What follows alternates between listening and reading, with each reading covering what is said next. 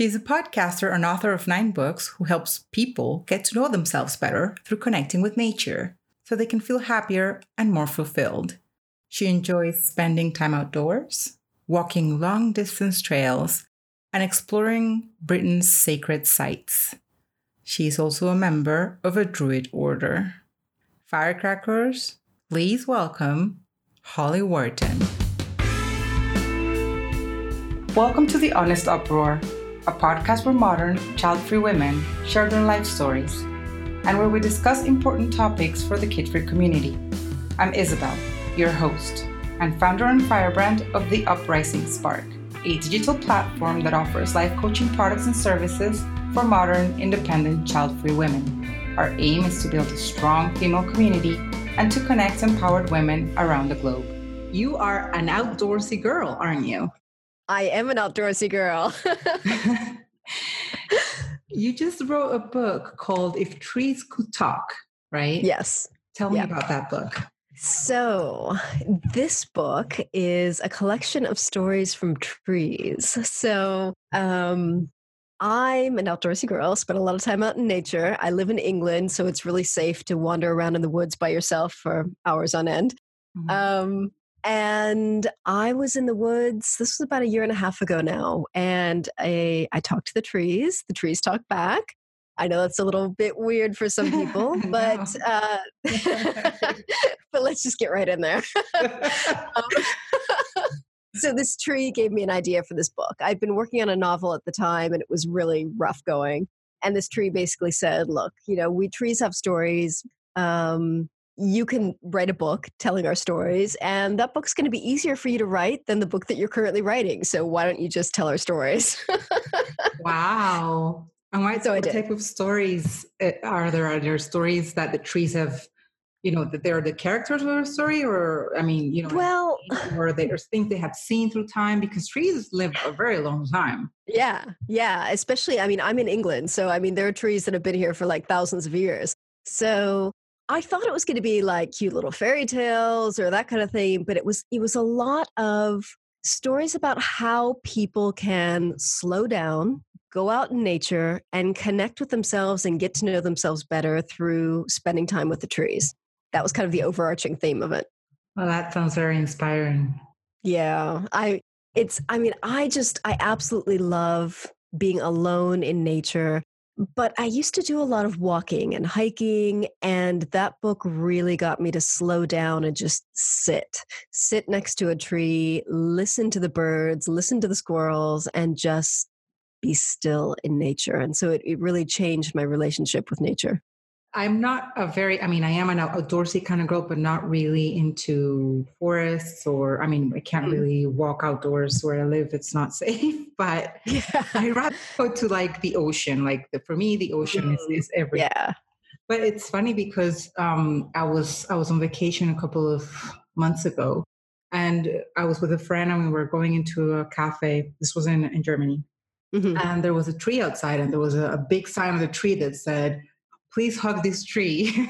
Oh. It was just that, like, hug this tree. That was all. So I was like, I know I've heard about tree huggers before. I don't think it's a really, the term, as I've heard it, it can be, said in with a negative connotation. Or and depends on how your intonation and how you use it. But my friend actually decided to hug this tree. So I took a picture of her, and I thought it was, trees are living things, right? So how do you communicate with them? How do you talk to a tree? Well, it's kind of telepathic. I will speak out loud to them, but then I hear their voices in my head. So it's kind of like channeling the spirit of the tree. And throughout this year, I've actually done a plant spirit healing apprenticeship. So I've learned how to work with the spirits of plants as well as trees. Wow. Yeah. And good stuff. That also includes, I guess, the healing powers of plants, of certain plants. Yeah, exactly. So it's about calling in the spirits of the plants to help heal people. And it's really taken my own personal healing to a really deep level. So it's been fantastic. So all of this that you're telling me, I've seen this kind of interest on plants, mainly on how do you call it? Like communities that have like very they have a long history that has been attached to the plant. So, for example, I'm from Colombia, as you know, and in my side of the world, you see people that live in the Amazonian forest. For example, they have that type of relationship with plants. I'm talking about indigenous people, of course. And but you're American, I'm guessing. Yep. And Yeah. you live in Britain, in Yep. the UK. Yeah. And you also mentioned something about Britain's sacred sites. So Yes. I know that there's Stonehenge, of course. That's about it. That's the only one I know. But the relationship with plants in the UK specifically, how tight is it? You know what I mean? Like how? That's a good question. I not even sure how to start answering that. I mean, I really think that people here are kind of similar to Americans in the sense that a lot of people don't have that spiritual connection with plants.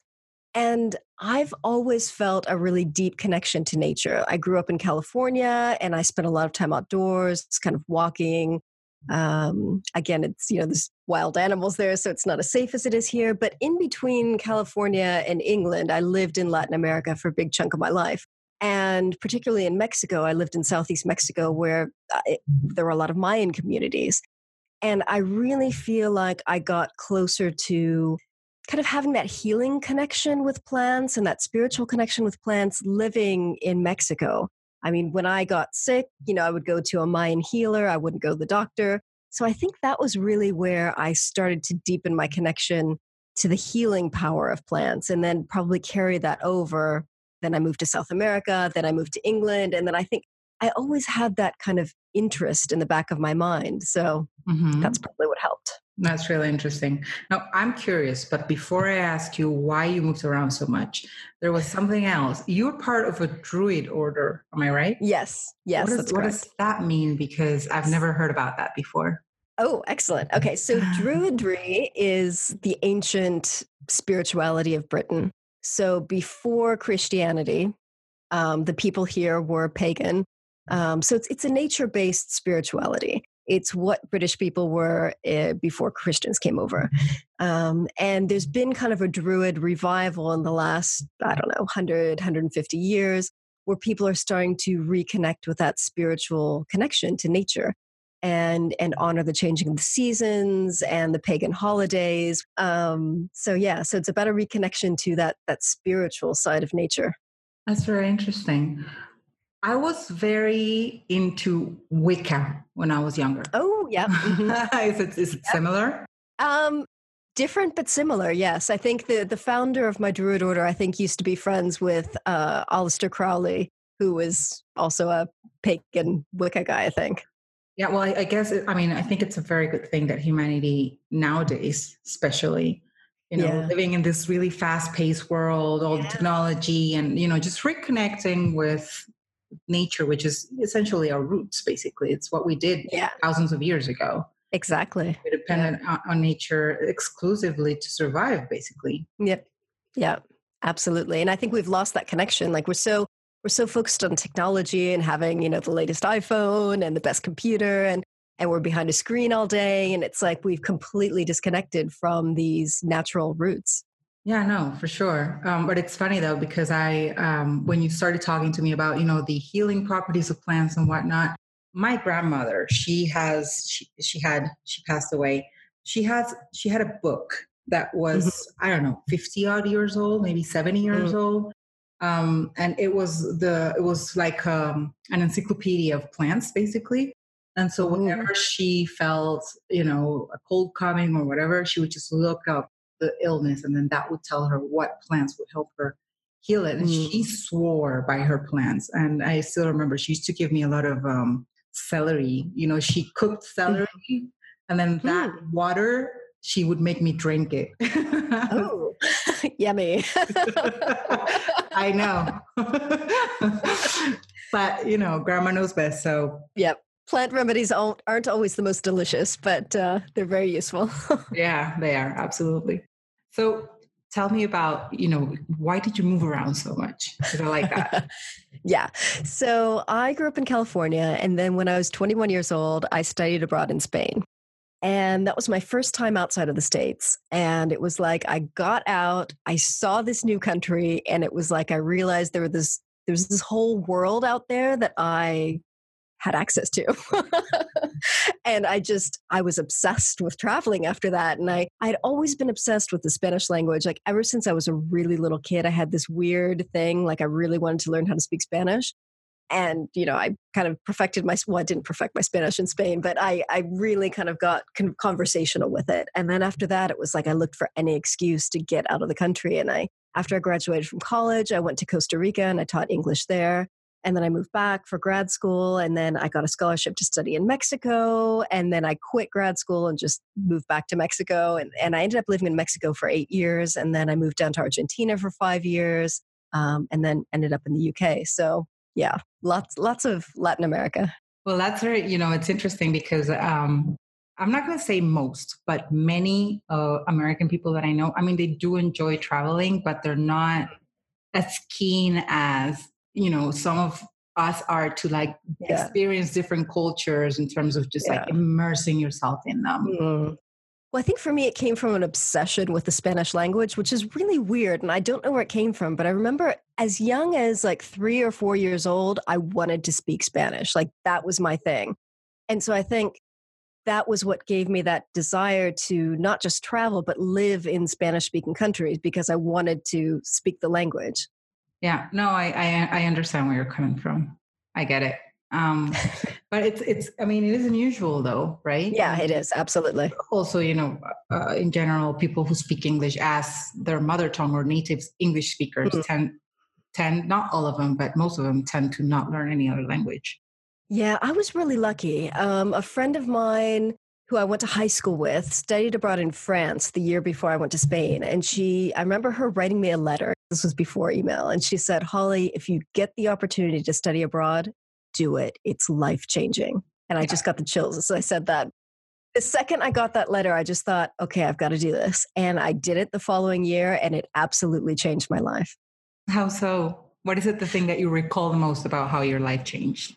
It was just that opening up to new cultures and new ways of doing things and new ways of living. And I remember the year coming to an end and just thinking, I don't want to go back to California. Like, I'm not ready for this. I want to stay here. And that was why I looked for other opportunities to get out of the States and go to other countries. But I just loved it so much, having different cultures, really. I mean, it was like it opened my eyes up to new worlds. I mean, my roommates were Greek. I lived with Spanish people for a while. As soon as I got there, I kind of avoided the Americans because I was there to learn Spanish and I wanted to do the Spanish thing. So yeah, my friends were from all over Europe. It was just a whole new world. It was really, really great.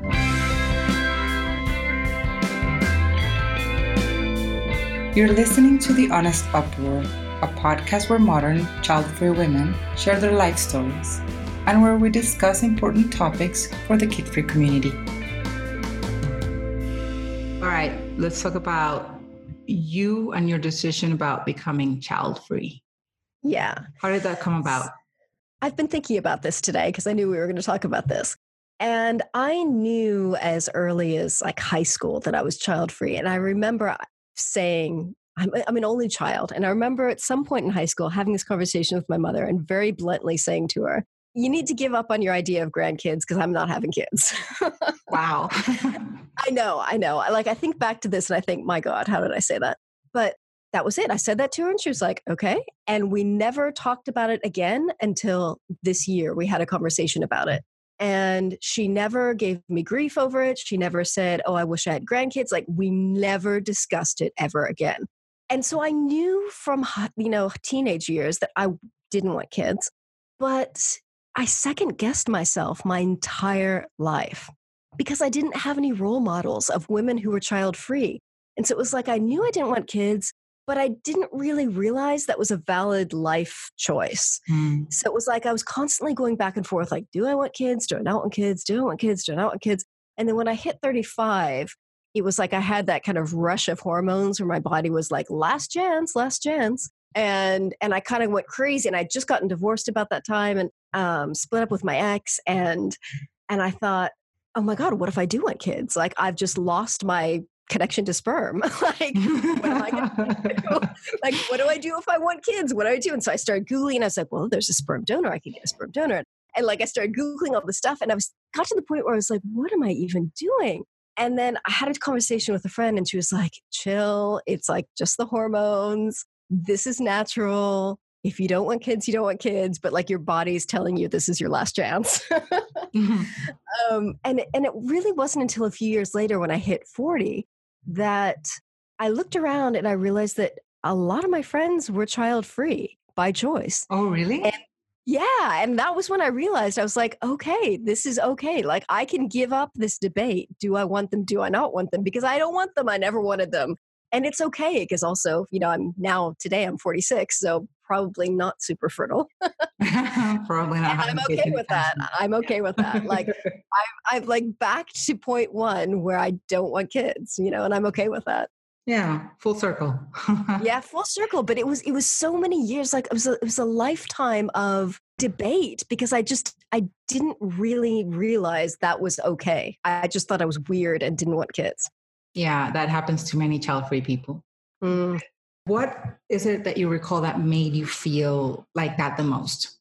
Well, I think it just, when I think back to being like a really little girl, I didn't even have baby dolls. I played with like stuffed animals. I had like my horses. And I remember one time asking for a baby doll for Christmas, I think it was. And I got her and I didn't know what to do with her. Like, you see little girls, they like carry it around and they put it to bed. And it was like, I had this baby doll and I was like, I don't even know what to do. Like, I didn't know how to play with it. I just did not have that instinct. So I think it was just, I think I've just been naturally child free my whole life, because I cannot ever recall wanting kids. And I remember, babysitting when I was like 12 and doing it because it was a job, because everyone else did it. But also not really being into the babies, like I just did it because that's what people did. But I've just never really felt that. I've never really felt like I wanted babies. I understand. It's funny though, because like you said, it's like, I didn't know, you said you didn't know that was possible, right? I didn't know that was a choice, is what I hear most. Yeah. I didn't know I had the choice to not become a mom. But normally that pressure comes from the outside. But I heard about, your mother, and she seems to be very, understanding of your choice. Yeah. Yeah, absolutely. I never had pressure from anyone in my family. And the conversation that we actually had this year was her saying that my aunt and my grandmother used to say to her, oh, that's so sad that you're never going to have grandkids. It's too bad that Holly doesn't have kids. And I was shocked, because she never passed any of that on to me. Like, I had no idea that they were giving her grief about it. And she said, it's her personal decision. It's a very personal decision. Like, this is not my place. I had no idea they were giving her, grief about it, but she never passed that on to me. I never had any pressure from anyone, but I still questioned myself because I didn't have that example. Yeah. Yeah, I think because it's so embedded in our minds, and culturally speaking, in society. Yeah. It's so, and also, have you noticed that we get bombarded every day by ads that are geared towards families or moms? Mm-hmm. Yeah, all the time. Absolutely. So, it's the normal thing to do. And I say that with air quotes, but like the vast majority of the population still does that. So, yeah, exactly. Mindlessly sometimes, which is the worst. Yeah, I know. But hold on, I really want to know about why, your friends. So most of your friends are child-free. You are so lucky. Yeah. So most of my friends from high school have kids. Most of my friends from college have kids. But the friends that I've made in the last, I would say, 8 or 9, 10 years of my life are the ones that are child-free. And again, I didn't even realize that until a few years ago. I just kind of looked around and went, she doesn't have kids. She doesn't have kids. She doesn't have kids. A lot of my friends don't have kids. So, and it was by choice, not because they couldn't. So, yeah, but I think, again, that's a result of, as I get older, having friends that are aligned with who I am and knowing myself and attracting those kinds of people. I was going to say exactly that, because at the beginning, when you said about your friends, I thought, oh, old friends, as in, high school friends or Yeah. college friends, that would be really strange. Yeah. Because in my case, most of them have kids. Yeah. So, but I mean, yes, I mean, I completely agree with you. After, make a decision and you're not vocal as in militant about it, but at least you're No. like, yeah, you're not shy to say, I don't want kids and I respect, whatever choice you make, that's your problem. But I don't want them. You start, I think your energy shifts and you start attracting people that are okay. I mean, okay. Or even, people who share that kind of thought with you. Yeah, absolutely. And I think the people that know me well know that this is the right choice for me. Like, I think if I suddenly got pregnant or like adopted a kid, people would be like, what the heck is wrong with her? Like, that would be very much out of character for people that know me. Especially someone that likes to travel so much as you do, having kids. Just like, yeah, it's hard. You got me wondering about something else now, because you said you got divorced in your mid-30s, right? Yeah, yeah. And after, you had that crisis with your uterus going, let's have a baby, last call, whatever. And then you shut that down. It's good for you. After that, how has dating been for you? Well, I got married to my second husband about a couple of years after that. Yeah. So I was alone for about a year. And then my husband, I'd met him years earlier because we were in the same spiritual group, but he was just kind of this guy I knew and didn't really cross paths with him that often. And then we got together about a year or so after I split up with my ex. So yeah, there wasn't much dating. It was kind of like me, then I was alone, then we just kind of started hanging out with friends, and then it happened. and he's child-free by choice as well? Well, this is an issue. Like, he's not 100% sure, but he's also not raring to have kids. So like, the jury's out, but we have cats, not kids. So I don't know. And I was talking to him before because he was like, what's this podcast that you're doing? And I told him, and he was like, oh, I don't know how the cats are going to feel about that because you're not really child free.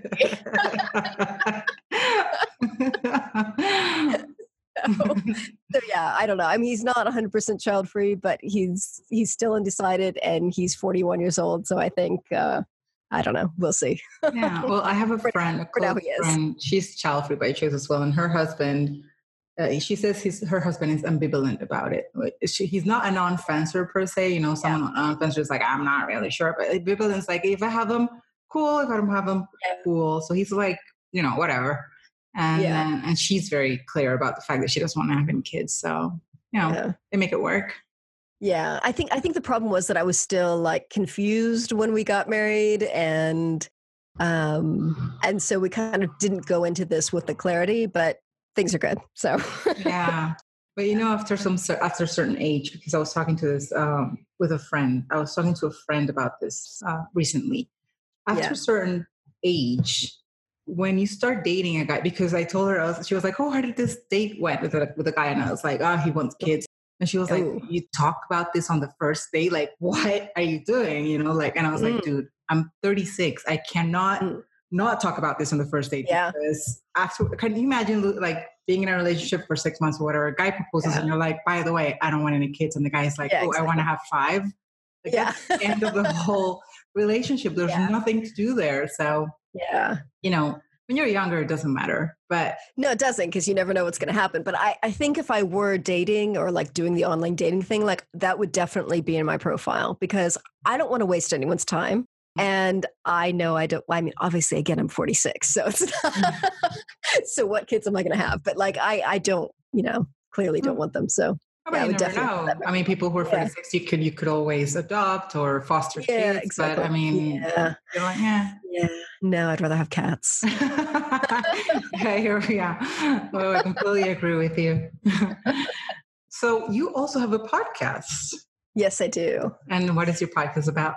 It's called Into the Woods, and it's about into the woods of you. So it's about who are you, where are you in your life, where are you going, getting to know you. It's all about self-knowledge so that you can create the life that you want. Because as you can hear from this conversation, I was really confused for a long time. So my life for the last 10 years has been kind of a journey of getting to know myself so that I can make the right decisions for me and not end up Googling about sperm donors at the age of 35 when I don't want kids. Yeah, that sounds like a nightmare. Yeah. Oh, okay. And all your books, because you're an author of 9 books, right? Yes, that's correct. Yeah. So everything is about helping people to get to know themselves better.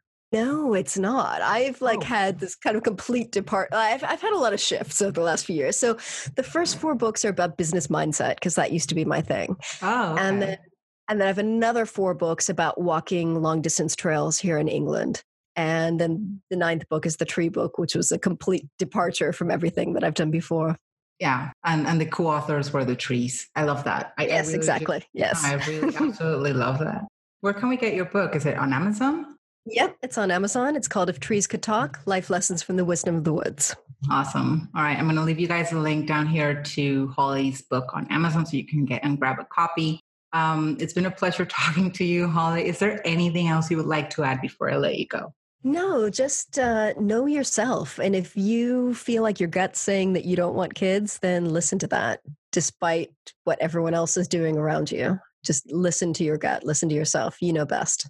Very wise words.